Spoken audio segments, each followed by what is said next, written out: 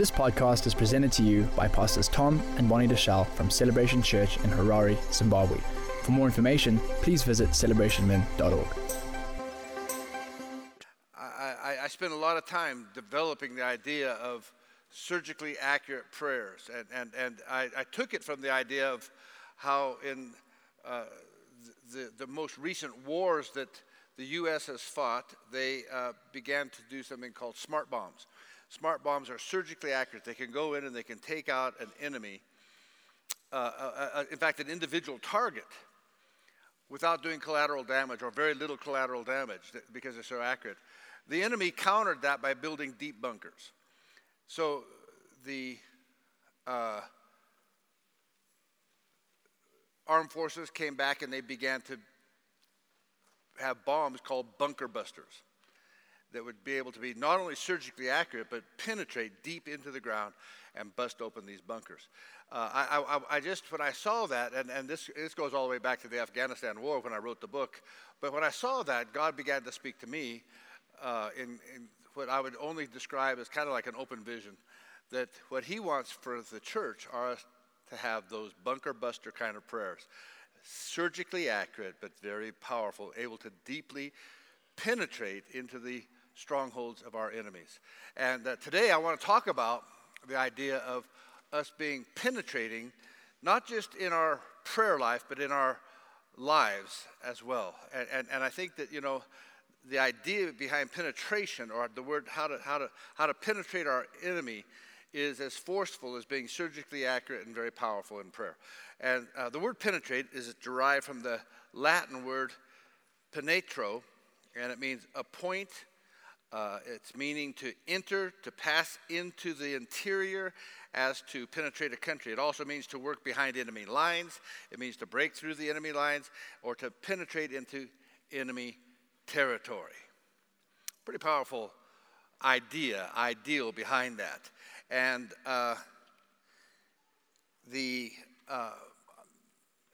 again, when you think of some of the Allied forces fighting in the Middle East and some of the things that we learn as we study and watch what they do, one of the things they talk about is what gives the Allies the ability to penetrate into a country unassailed, other than with land forces, is something that we know today as air supremacy. Now, there's two kinds of air battles. When you have air superiority, that means that you have superior equipment, superior jets and bombers and things like that, and you can control the airways. But when you have air supremacy, that means that nothing flies except your aircraft. And in the Middle East, they had air supremacy. And because of that, they were able to literally do whatever they wanted to, and nothing else could fly into their territory. So there was no air battle. The air battle had been taken care of. That gave them not only air supremacy, but gave them ground supremacy, because they could now put drones up, they could now see, they could now direct things without any interference. So powerful was this that all of the radar of the enemy was totally taken out. They never knew when they were coming, they never knew when they were leaving. That's what it means to have air supremacy. So when I think of that, I think of, if we're going to penetrate our enemy's territory, wouldn't it be interesting if we also had air supremacy? Now, God says he's given us power and authority over all the forces of the prince of the power of the air. He's given us the ability to, on this earth, wrestle against principalities and powers and spiritual forces and wickedness. His work of Calvary, the enemy's defeat, through our prayer lives and through obtaining, I believe, air supremacy. I would settle for air superiority at this stage of the game, because I believe that the enemy has greater superiority than the church does at this time. I think that the enemy understands spiritual warfare greater than we do. I think he understands territory better than we do. And for the most part, I think the church has lacked in this area. But I do believe that God can open our eyes and open our understanding. And I believe it's time to start knocking out the enemy's radar. I think it's time to enforce the superiority. And, you know, communication is a big thing for the enemy as well as for the church. And I know this, once we can engage at that level, I know that it was very easy for the armed forces, the Allies, to attack, to deploy their ground troops, and it was far less risky for them. And they were able to have rapid and deep penetration into enemy territory. And I believe that that's the season that we're coming into. And if you grasp my analogy there, I believe that, and if you can extrapolate that, I think that you'll see that that's what I'm talking about, that God wants us to come into a place of dominion. Now, I think that we often think of prayer simply as a breakthrough, or maybe piercing through the shell of resistance. Sometimes it's far more than just a breakthrough that's needed. We need a penetration. We need to go deep into the enemy's territory and rout our enemy.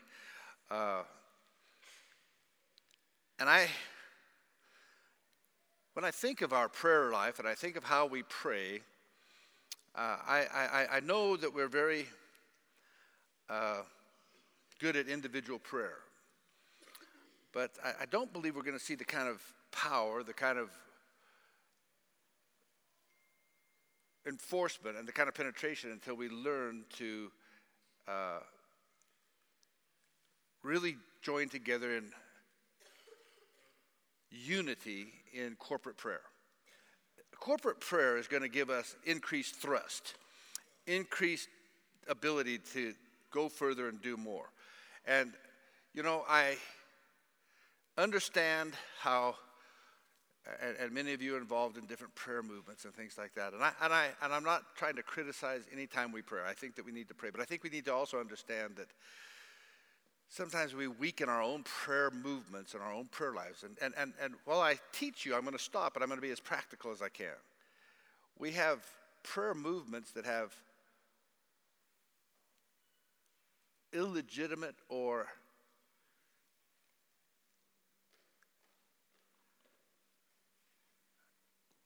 I don't want to be discouraging, but sometimes ill-advised leadership in them.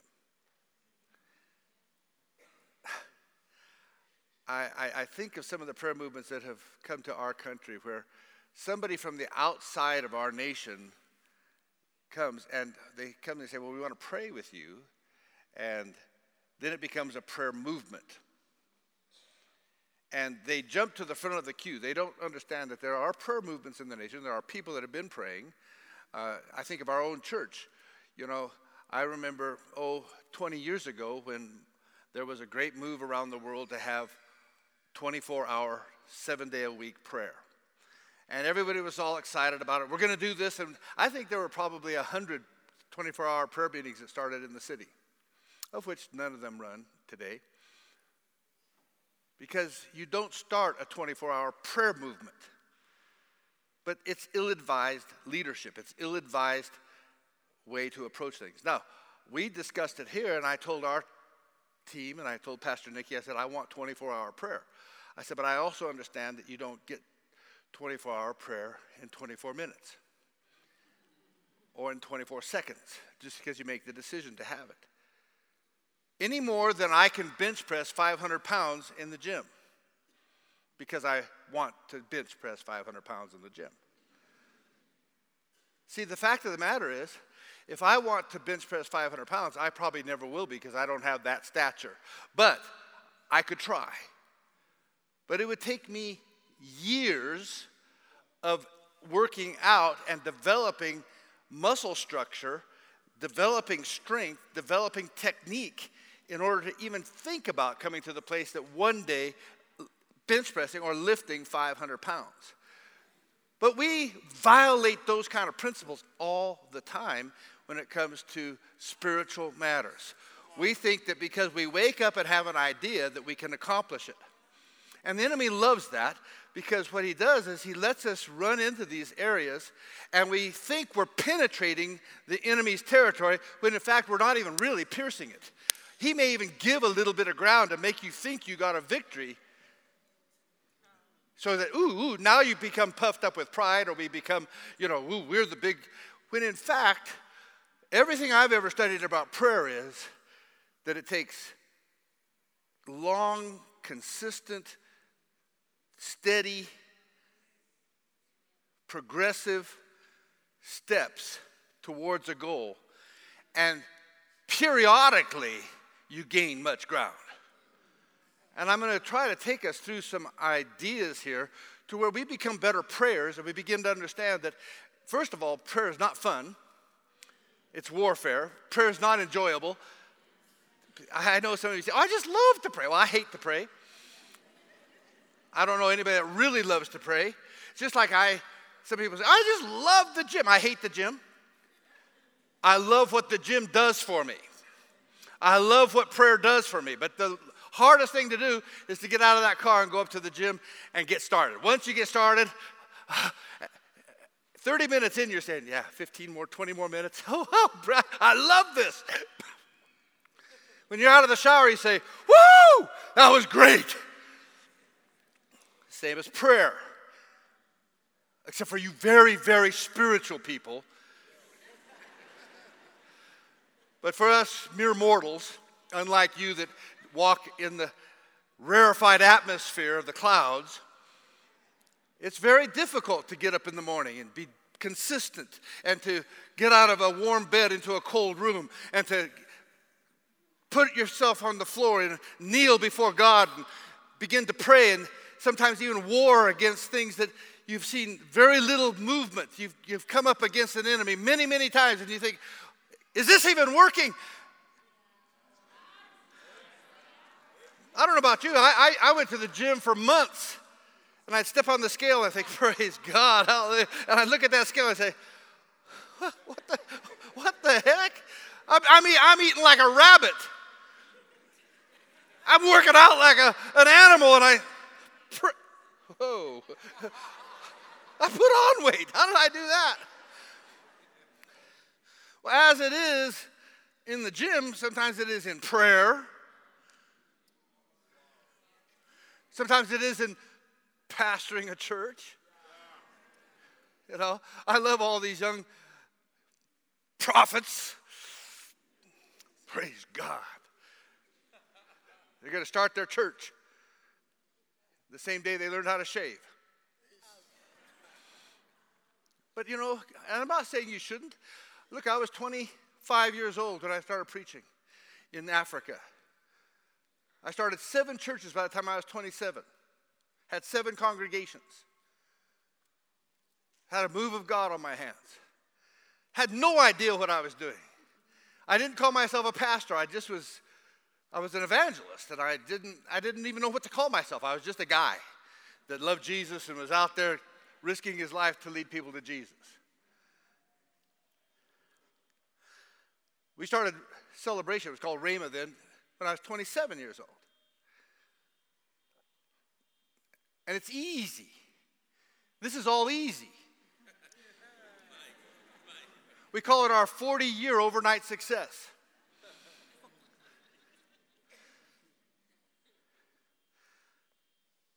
I had a little guy come to me the other day, and I'm going to do this. I said, praise God. And you know what? I want him to. But his mindset wasn't going to help him because he thinks this just happened. A little magic, a few confessions. Rub-a-dub-dub, thanks for the building. Praise God, I'm a prophet. No, let me tell you something. If you want what I have, you're going to have to do what I did. And sometimes you don't see what the price tag is on somebody's ministry. You don't understand that there were hours and days, and sometimes there was fruitlessness, and there was heartache, and there was pain, and there were things that didn't look like they were working, but you keep doing the same thing, and you keep trusting, and you get a word from God, and you obey it. I came back from our vacation this year. Now, you would think that after 40 years of being in the country, people would think that you're here to stay. But no, every time I leave and I come back, everybody says, you came back. I said, I came back. I said, what do you, why? Well, we thought this time. Yeah, every time for 40 years, and you think I'm going to leave. I'm not you. That's why God can bless me, because I do come back. Are you listening to me?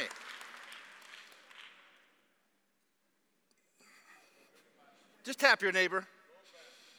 Say, I think he went off notes there. I think he went off script.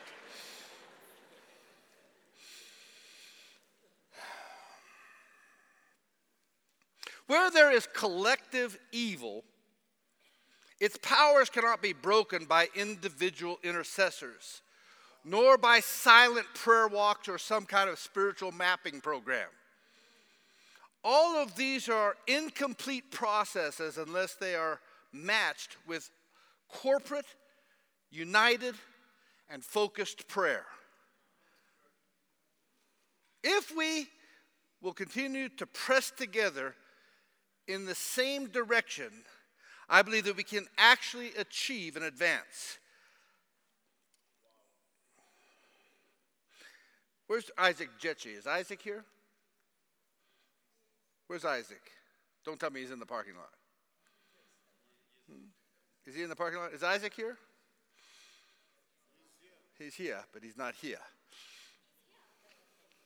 Who do I have that's as fit and buff? Do we have any? Is this Isaac coming? Yes. Brother Isaac, run down here.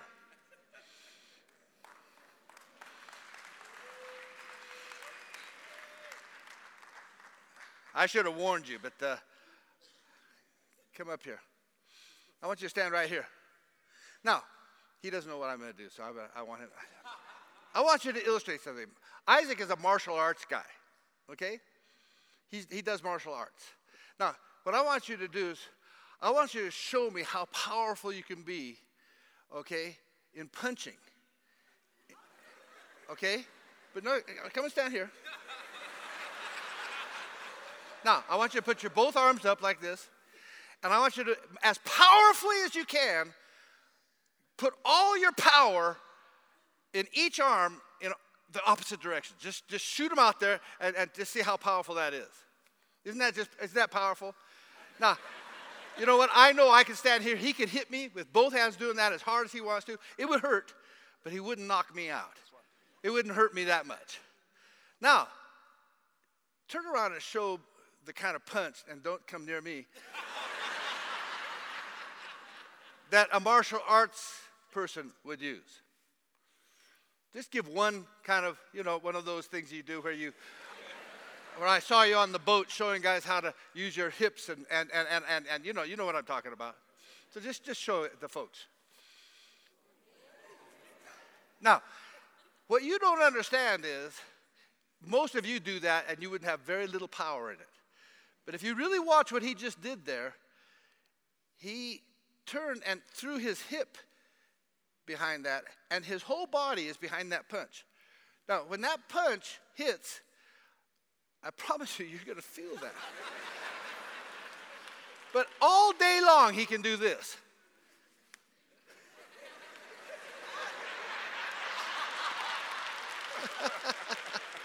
I just wonder how many times I can do that before he does that. But that's okay. But you see, there's no power in this. And yet, how does the church pray?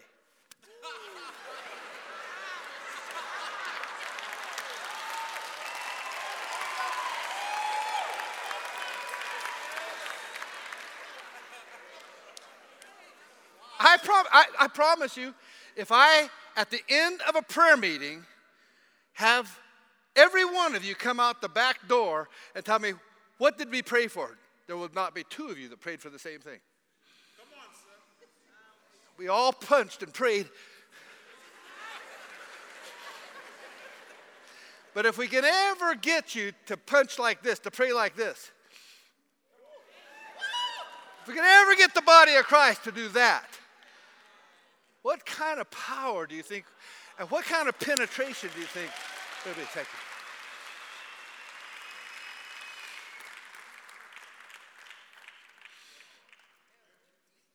That has a lot to do with leadership as well. It has a lot to do with those of us that call ourselves prayer leaders. What direction are we leading our churches? What direction are we leading our prayers? It has a lot to do with leadership in a nation. You know, when we can't even get leaders to get together to talk, how are we going to get together to pray?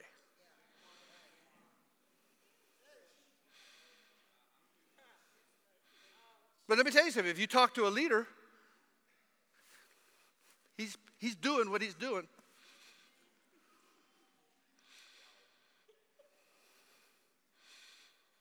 Just tap your neighbor and say, I think he's talking to you today. I think that's you, okay? You see, it's one thing to pierce the shell of something, but it's quite another thing to penetrate and get behind and into something, okay? Just because enemy lines have been broken doesn't mean that we've taken territory. Penetrating prayer results in taking territory, and I believe it includes two factors: strategy and perseverance.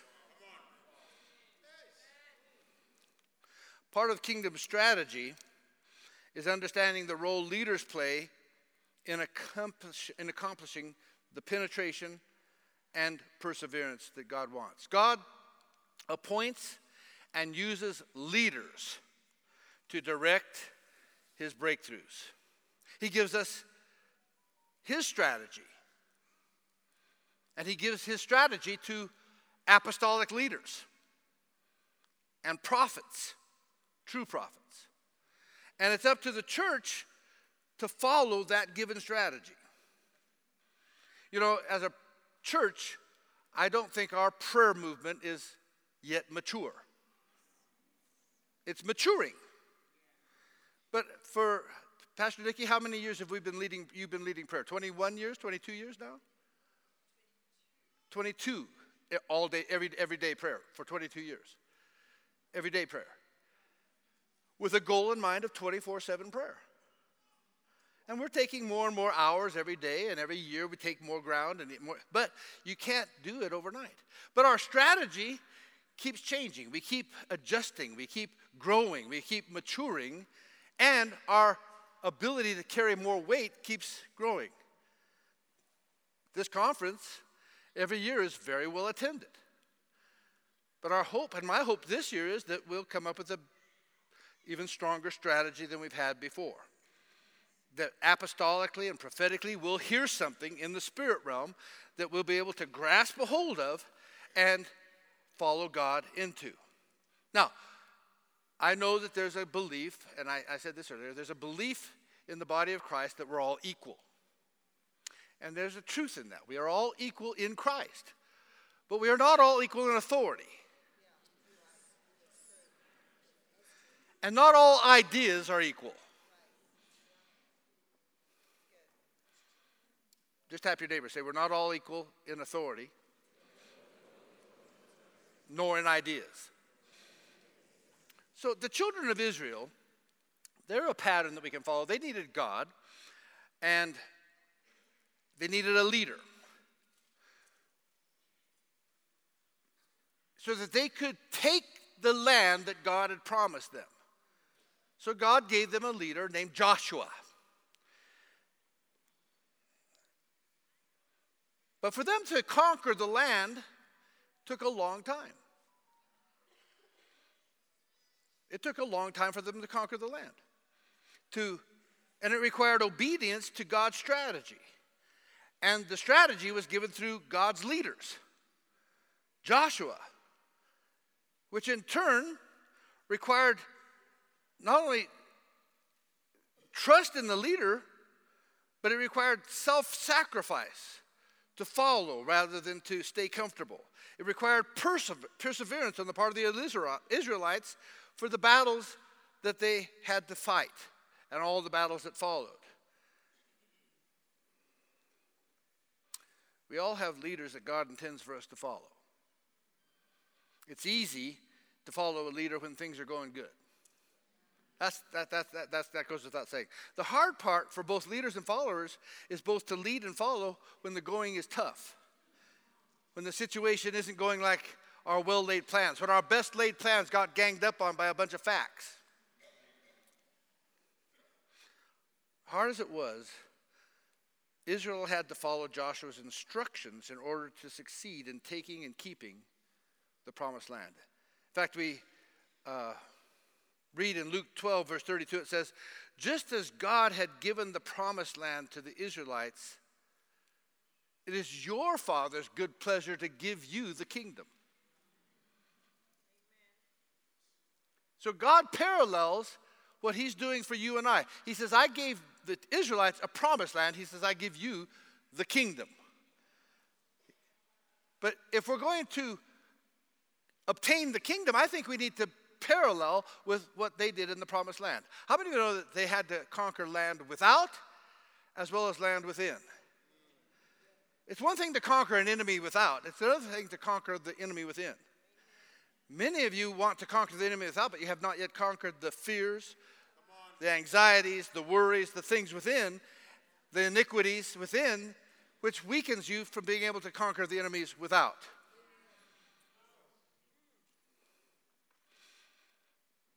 Is this, just tap your neighbor and say, we know what this all is. This is prayer 101. But guys, I'm trying to create a theology for us to jump off on. If we come to a prayer conference and we don't understand, if we just think that this is just about technique of praying or a different kind of prayer, or I pray the prayer of faith or intercession, I think that we miss the deeper levels of understanding of what God is trying to accomplish through you and I in the nation, in our spheres and areas and our domains that God's given us to have dominion over, and in our personal lives. I think that the similarities are noteworthy between Israel and kingdom prayer. I think sometimes we get this idea that, or the notion, or the perception that ownership of spiritual domains for the kingdom means somehow it's going to be handed to us on a platter. It's going to be just given to us through the mail. We're just going to receive these things. Or because I'm a Christian, praise God, I have all authority over all the power of the enemy. That's a great confession, and that's a good start. But there's one thing of saying it, and there's another thing of having it.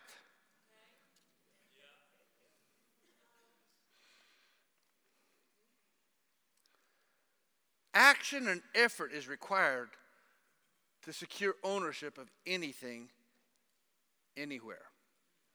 With the kingdom of God, we must align ourselves with God's revealed principles of how ownership and possession works. We need to understand it belongs to us. We understand that we're entitled to it, but the current reality is that it's occupied by an enemy. Jesus did pay for it. Jesus did conquer the enemy. But the enemy is in occupation of the territory that God is telling you to conquer, to take. Just as it was for the Israelites. Jesus has overcome the powers of darkness.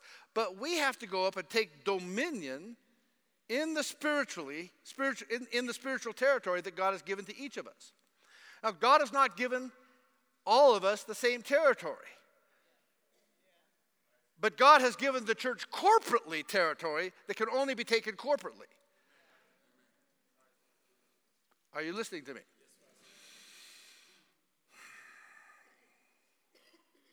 So this kingdom thinking about ownership and coming in line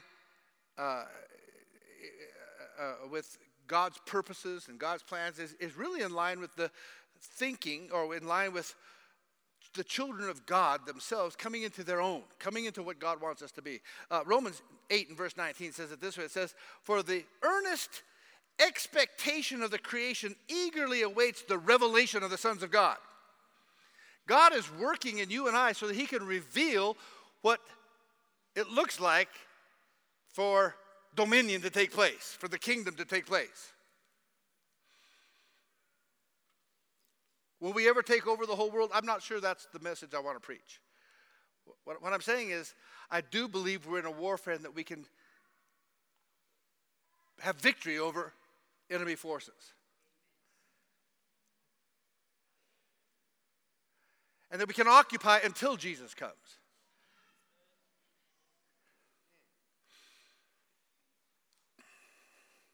So, just as it took battles and perseverance for the Israelites to go in and obtain and take the promised land, it'll take determination and it'll take faith for the children of God. We'll need to exercise our covenant rights. We'll need to take dominion of the territories that God has allotted to us. I know that the Bible says the earth is the Lord's and the fullness thereof. But I'll tell you what, that does not become a reality in your life until we occupy it, till we utilize it, till we inhabit it, till we cultivate it. We have a perfect example of it in this nation. The farm is yours and the power thereof. But let me tell you something, that farm can be yours. You go and occupy it, utilize it, cultivate it, plow it, work it, water it, weed it, harvest it. It is of absolutely no use to you or anyone else. So it is in the kingdom of God. So it is with you and I. Although we've been given all this, we have to mature ourselves, grow. We need to exercise ourselves. We need to know how to farm. How many of you know that, if I could take that illustration a little further, we have people that actually go on to the farm and they start farming, have no idea how to farm. But they grew up in Zimbabwe, as they say, we're rural agriculturalists. Yes, anybody can farm a plot of maize, but a commercial farm is an entirely different animal. I'm not saying you couldn't become a farmer, but it's going to take a while for you to learn, and I tell you, it takes a few runs at it.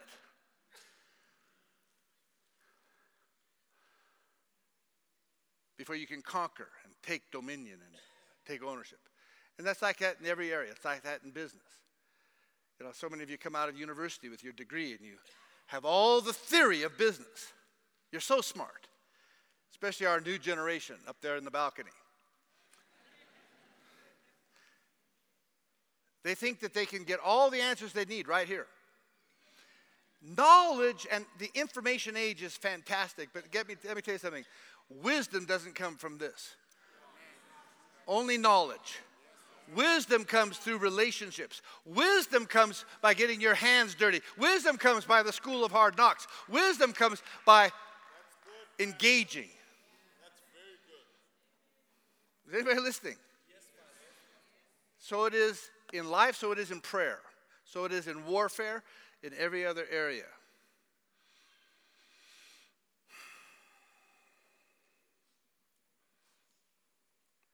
In the New Testament, we see that everywhere Paul went, he penetrated the culture of the city or the country that he preached in.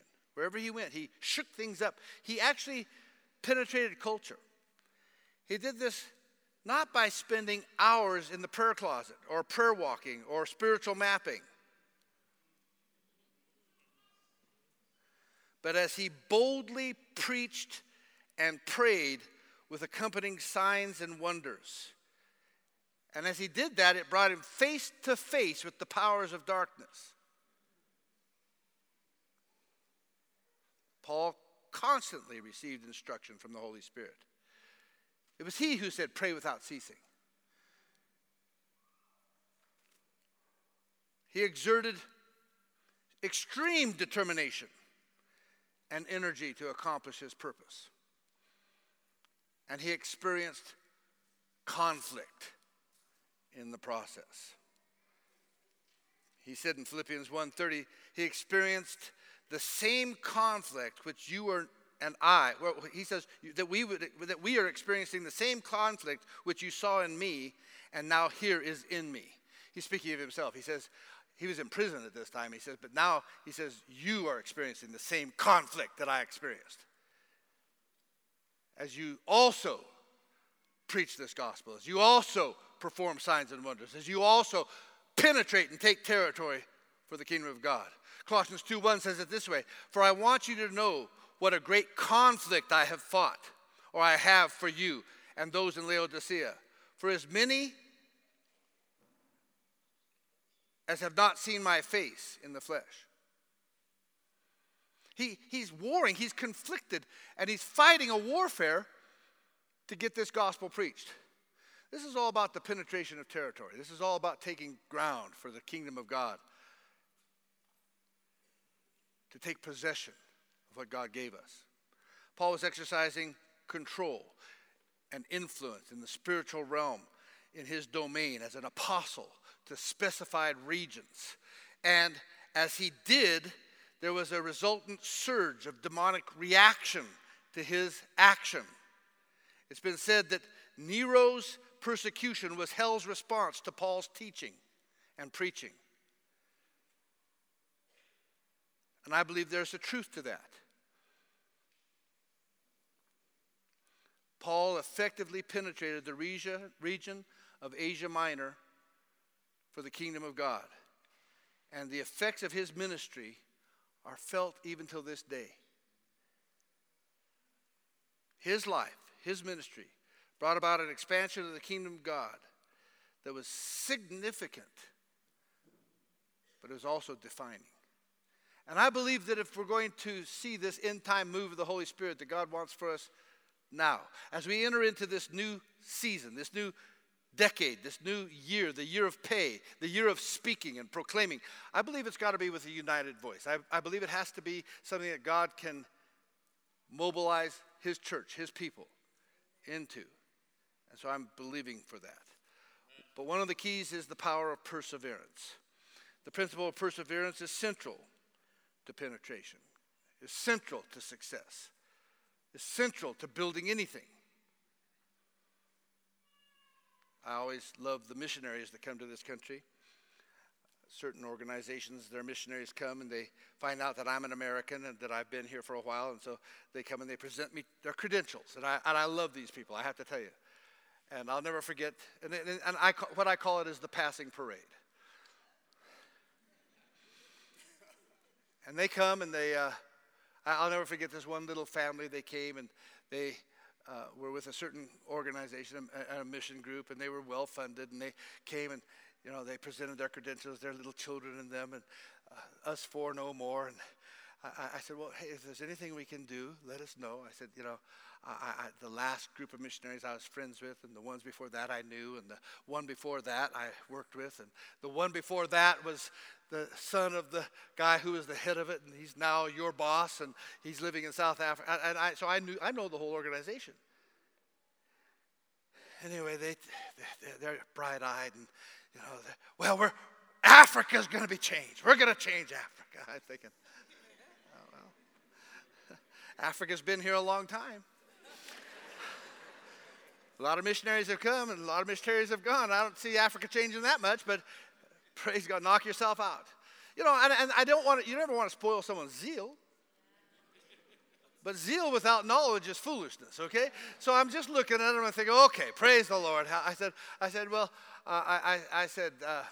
and in my mind I'm thinking, well, I'll see you in about 4 years and you're leaving. So they tell me what they're doing and how they're going to do it, and I have never heard any of this before, so I'm thinking, oh, well, praise God, praise God.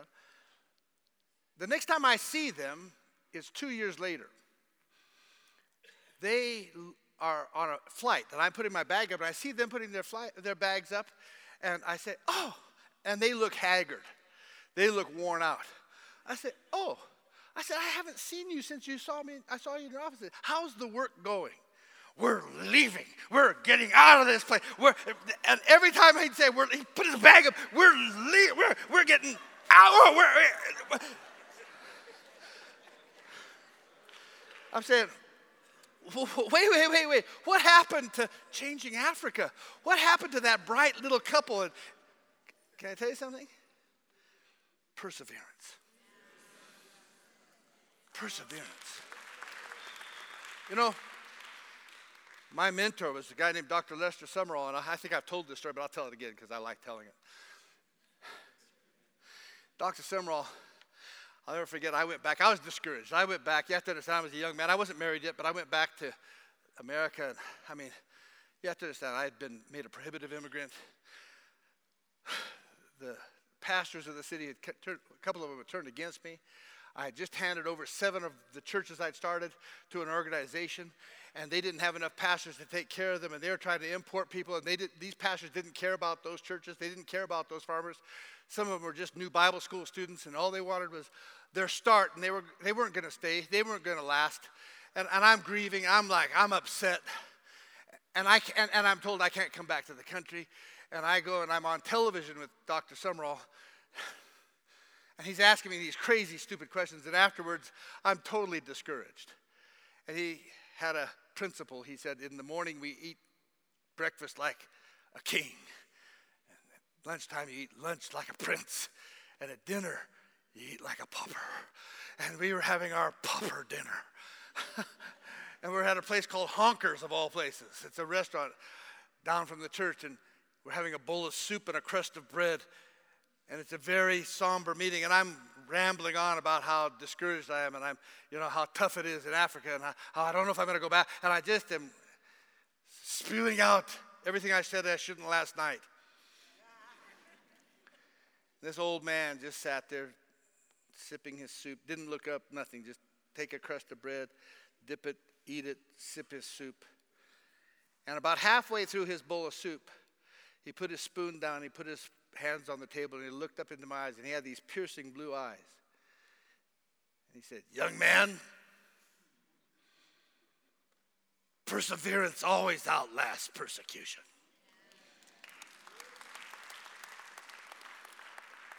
Can I tell you something? From that moment onwards, nobody said another word at that meal. I sat there, I ate my soup, got up, went to my room.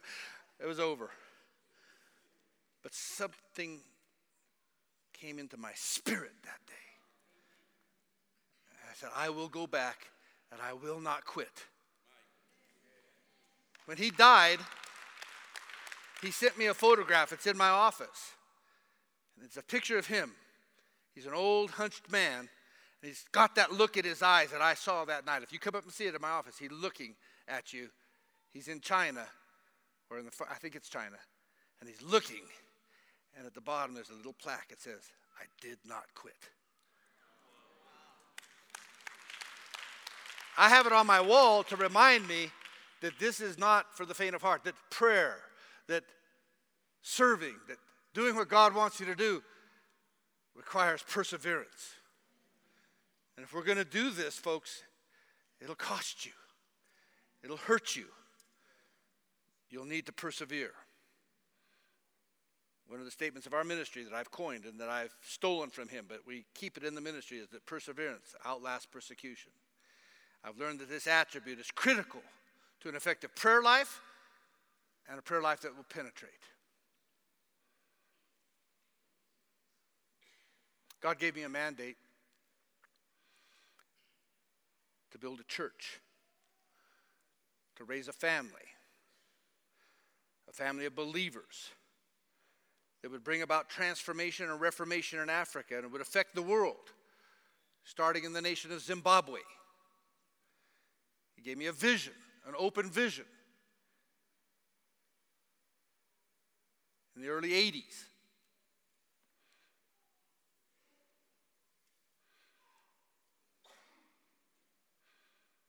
His goal and the purpose of the gospel is to replicate his kingdom on earth as it is in heaven.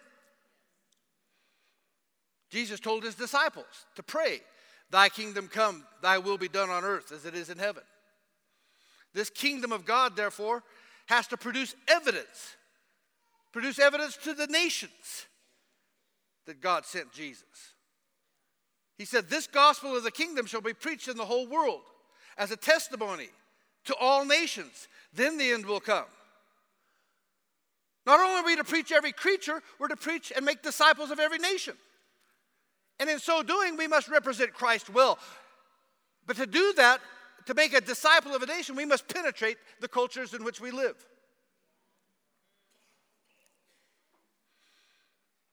This passage of Scripture I just read, this gospel of the kingdom shall be preached in the whole world as a testimony to the nations.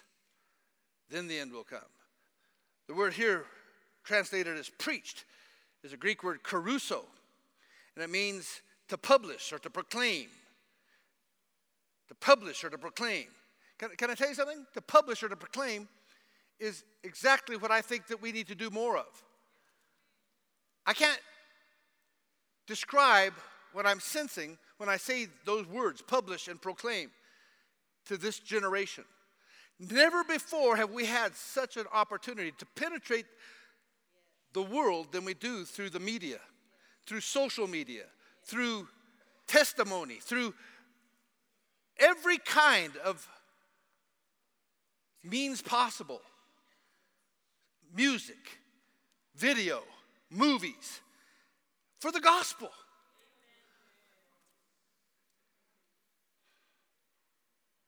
This gospel shall be published, shall be preached, shall be declared, shall be decreed. And he says, and this testimony, that word testimony is the word in the Hebrew or in the Greek, martyrion. We get our word martyr from it. And it means something evidential or an evidence that is given. In other words, it's a factual verification or proof of something. A factual verification or proof of something. You know, many people talk to me about wanting to be effectual in prayer or be powerful or be used in the gospel. Well, that comes when you can be effectual, when you have proof of that gospel in your own life, when that gospel is paramount to you and you're willing to persevere preaching and teaching and being in the front with the gospel. Then God says, through your death, through your martyrdom, through you preaching, he can make a huge difference. Some of us would rather creep off into a corner and pray than to stand up and testify. Live the gospel.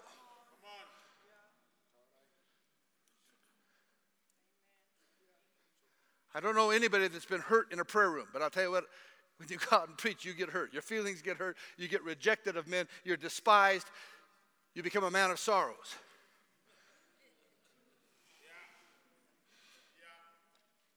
Is anybody listening to me? Now, I've had my feelings hurt in the prayer room a few times. I've had God deal with me in a prayer room a few times.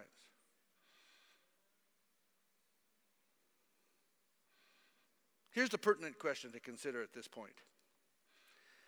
Has the church to date persevered in the application of the Word of God to produce evidence of the rule of God that can be broadcast to all the nations and accurately convey who God is? Certainly we've made headlines. Unfortunately, often we've made headlines for our ungodly behavior. And there have been a few headlines with proof of God's governance. But Jesus clearly tells us what evidence will convince the world. He says in John 13:35, by this will all men know that you're my disciples, if you love one another. In his last recorded prayer, before the crucifixion, Jesus gives a second characteristic that we should exhibit as proof to the world of who we are. In John 17:21, the second half of that verse, he says, that they also may be one in us, so that the world may believe that you sent me. Love and unity is the key factor that will penetrate and break the power of the enemy in this end times. And if our prayers are not deeply seated in our love for each other and deeply seated in our desire to be unified, then I can tell you right now, we can have prayer meeting after prayer meeting after prayer meeting, and I'm not saying God won't answer those prayers, and God does little change substantially. Especially some of the things that we have prayed. Removal of corruption. I don't know. Do you think your prayers have been answered? I think it's getting worse.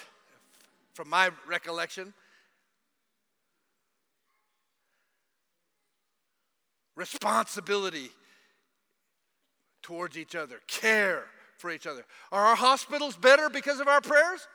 Are our streets better and paved? Do we have running water, electric? No. If we were penetrating and the gospel was really taking root, the culture would be affected.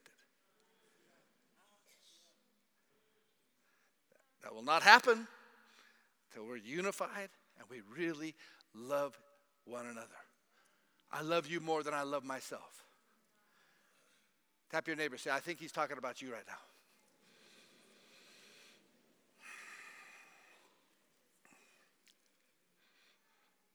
So I believe this.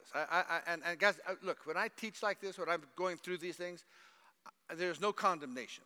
I'm speaking to me as much as I'm talking to you. I'm not preaching at you. I'm preaching at us. I'm just as guilty. Corporate revelation is necessary for corporate practice of the kingdom. And I realize that as a church, therefore we must have this understanding ourselves.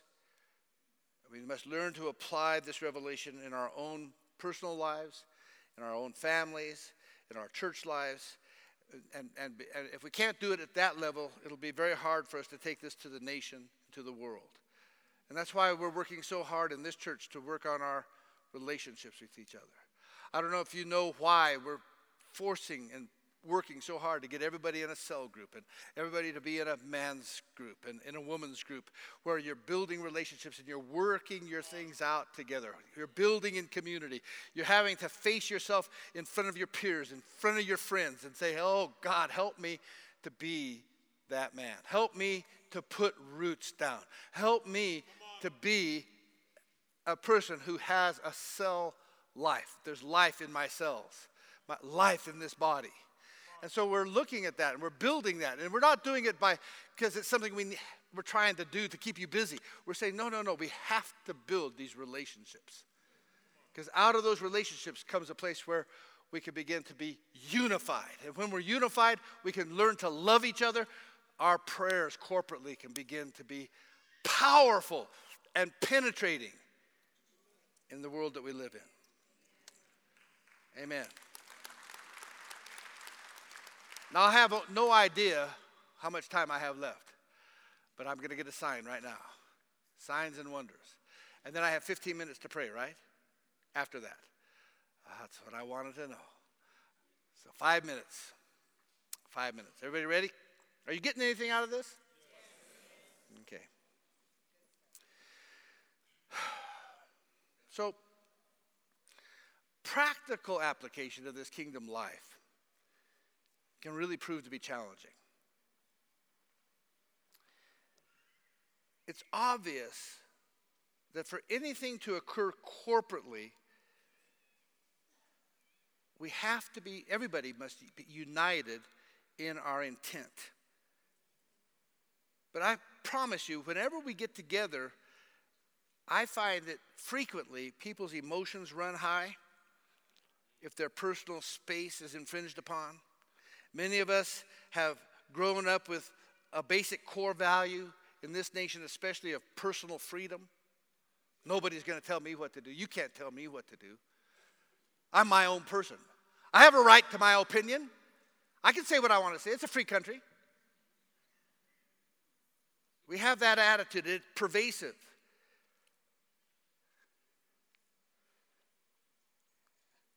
And in fact, we believe that Christianity supports that view. And I do believe that God supports individuality and the right to be an individual. But he also supports the ability for us to humble ourselves and respect one another, listen to each other, and submit one to another.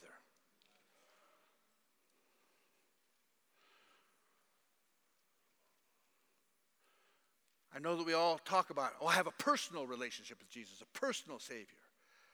But can I tell you something? As much as that is true, he came to save a church, to build a bride. And the bride is corporate, not individual.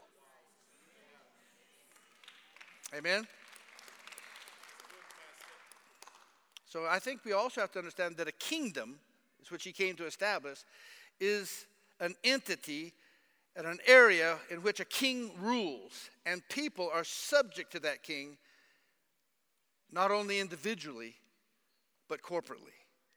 So to live a kingdom lifestyle means to be in submission to a king, thinking and living with others according to kingdom values, kingdom rules, and having a vision to extend that kingdom.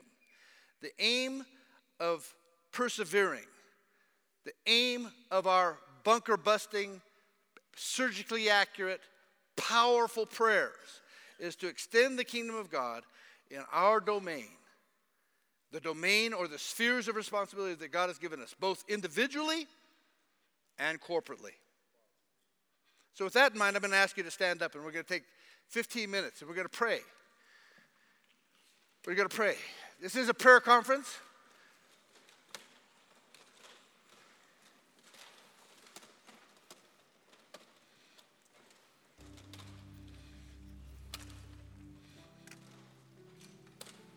So here's how we want to pray. I want you to think deeply now. Now, for some of you, don't hurt anything when you do this. Think deeply about what we've just been talking about. Think about your submission one to another. Think about your love for the body of Christ. Think about your love for your fellow brethren. Think about how unified you are with others around you. Is it surface, or is there a depth to the unity that you carry in your heart towards people? Are you working at it? Look, when I started the ministry, we had a move of the Holy Spirit. I have to admit, and I can't take credit for that. And we attracted thousands of people and hundreds of people that were in ministry. It's like everybody in the ministry came like moths to a light bulb. And they all wanted what we had, and they all wanted to be a part of it, or they wanted to draw from it. And so they would join the church for a season, but their motivation was often selfish. How many people they could get into their ministry, how much money they could draw. And it grieved me, because I'm trying to build a body and a flock, and I see these, I won't call them wolves in sheep's clothing.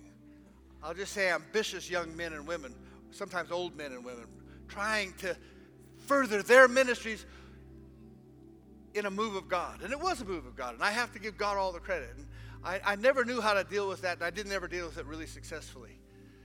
But these men and women would come and go, and then some would feign loyalty. Some would actually say they were loyal, and you would lean on them, and you'd build with them, and then after a while they would have an agenda, or they would leave. But every time that happened, I could tell we weren't unified.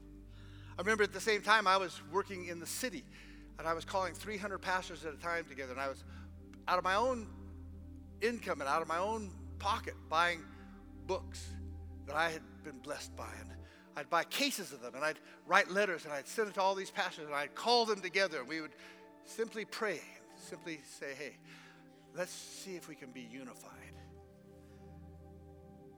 And those meetings were good for about 6 months to a year, and then I noticed something begin to happen. Factions, criticisms. Oh, he doesn't have his doctrinal, this doctrine's and splits to where we could no longer be together. It just went, guys went their own ways, factions, and then many of those people, it was at the time of political upheaval and crisis, and many of them left the country after splitting. They just left, and there was nothing left. And what should have been, what could have been, what might have been in terms of unifying and really being true to our hearts never took place. And I became weary and discouraged and broken, and I asked God, what do I do? And then we went through a season of great darkness in this country. Very little unity. Then our major bodies of churches became politicized. Our leaders became political, siding with factions or government or whatever. We lost our way. My prayer was, I said, God, what am I supposed to do? And I was speaking with Randy over lunch yesterday, and he confirmed to me what God's been saying to me. God's spoken to me a long time ago, but it's what I believe is the season now. He said, this will be a season of the return of many prodigal sons and daughters. And he says, our job as fathers, and it's not just my job, it's you that are fathers and you that are leaders in your churches. Your job is not to condemn, to point the finger. Your job is to kill the fatted calf, put a robe on their back, a ring on their finger, put shoes on their feet, restore them back to fellowship and say, hey, if your little journey into the wilderness, if your little journey into perdition, if your little journey into self-righteousness or self-seeking or whatever it was has brought you back, what can we do together now? Let's unify our hearts. Let's let Jesus be king. I don't know if you've noticed, but in the past few years, we've moved away from title. We've moved away from all that stuff. We had stadium worship. Every big name in the nation was there. William McDowell. If I go through every prominent singer, we did stadium worship without introducing one person. When it was your time to worship, when it was your time to pray, when it was your time to sing, we didn't get up and say, and now all protocol observed. No, there was no protocol. There was nothing to observe. It was simply, hey, it's your turn. Go do it. If you have an anointing, it'll show up. If you don't, that's okay too. We love you. Are you listening to me? It's the season where Jesus is more important than I am. It's the season where Jesus is more important than your title.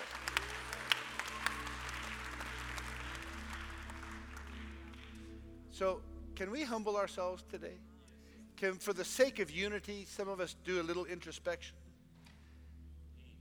For the sake of penetration into the enemy's territory, can some of us put down our grudges, our pride, and say, hey, for the cause of Christ,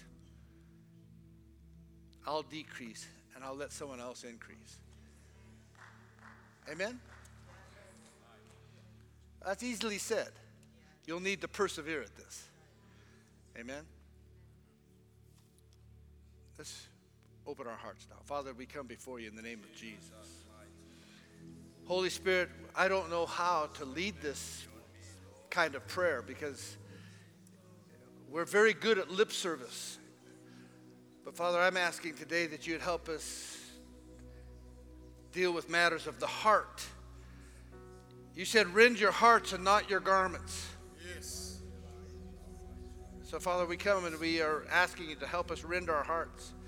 Help us to be honest, to face ourselves and to face others. Father, convict us where we have caused love of self to triumph over love of others. Convict us where we have caused or permitted pride to keep us from humbling ourselves and unifying as the body of Christ. Father, help us to walk across bridges. Help us to build those bridges. Help us to resurrect relationships. Help us to persevere in those relationships that would further the cause of Christ and the kingdom. Father, give the leaders in this house, the fathers, the ability to receive sons and daughters without judgment, with open arms, restoring men and women back to their rightful place in the family. Father, help us today. Give us big hearts. Big hearts. Give us generous hearts. Let us be generous with each other, Lord.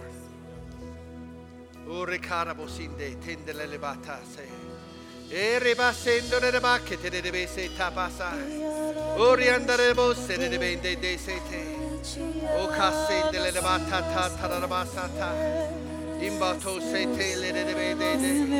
Imbarabo sanda de bede de tata sata. Ombre bebe bazite le bede de bede. Ile le bede bebe baba baba soto de bosete. Alabase Alabase le bede de bede. Ile le besu tara la bede de bede de baba. Ile le bede de bede de bede.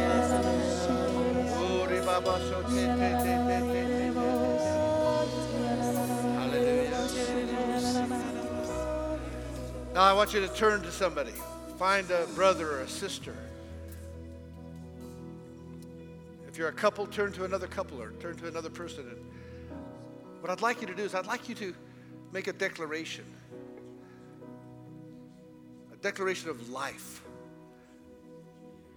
Last night we heard that death and life are in the power of our tongues. Make a declaration of life. Declare your love. Declare your desire for unity. Declare your purpose for the kingdom, your perseverance, your willingness to penetrate the powers of darkness. Declare it to your brother. Agree with each other. Where two or three agree, they make and form an ecclesia. They make and form a government where something governmentally can be declared. Can we declare these things with each other today? Can we begin?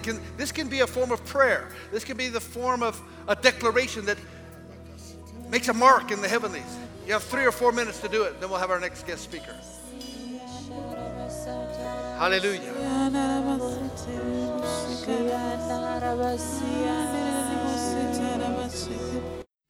Thanks for listening. For more teachings and videos, visit celebrationmen.org.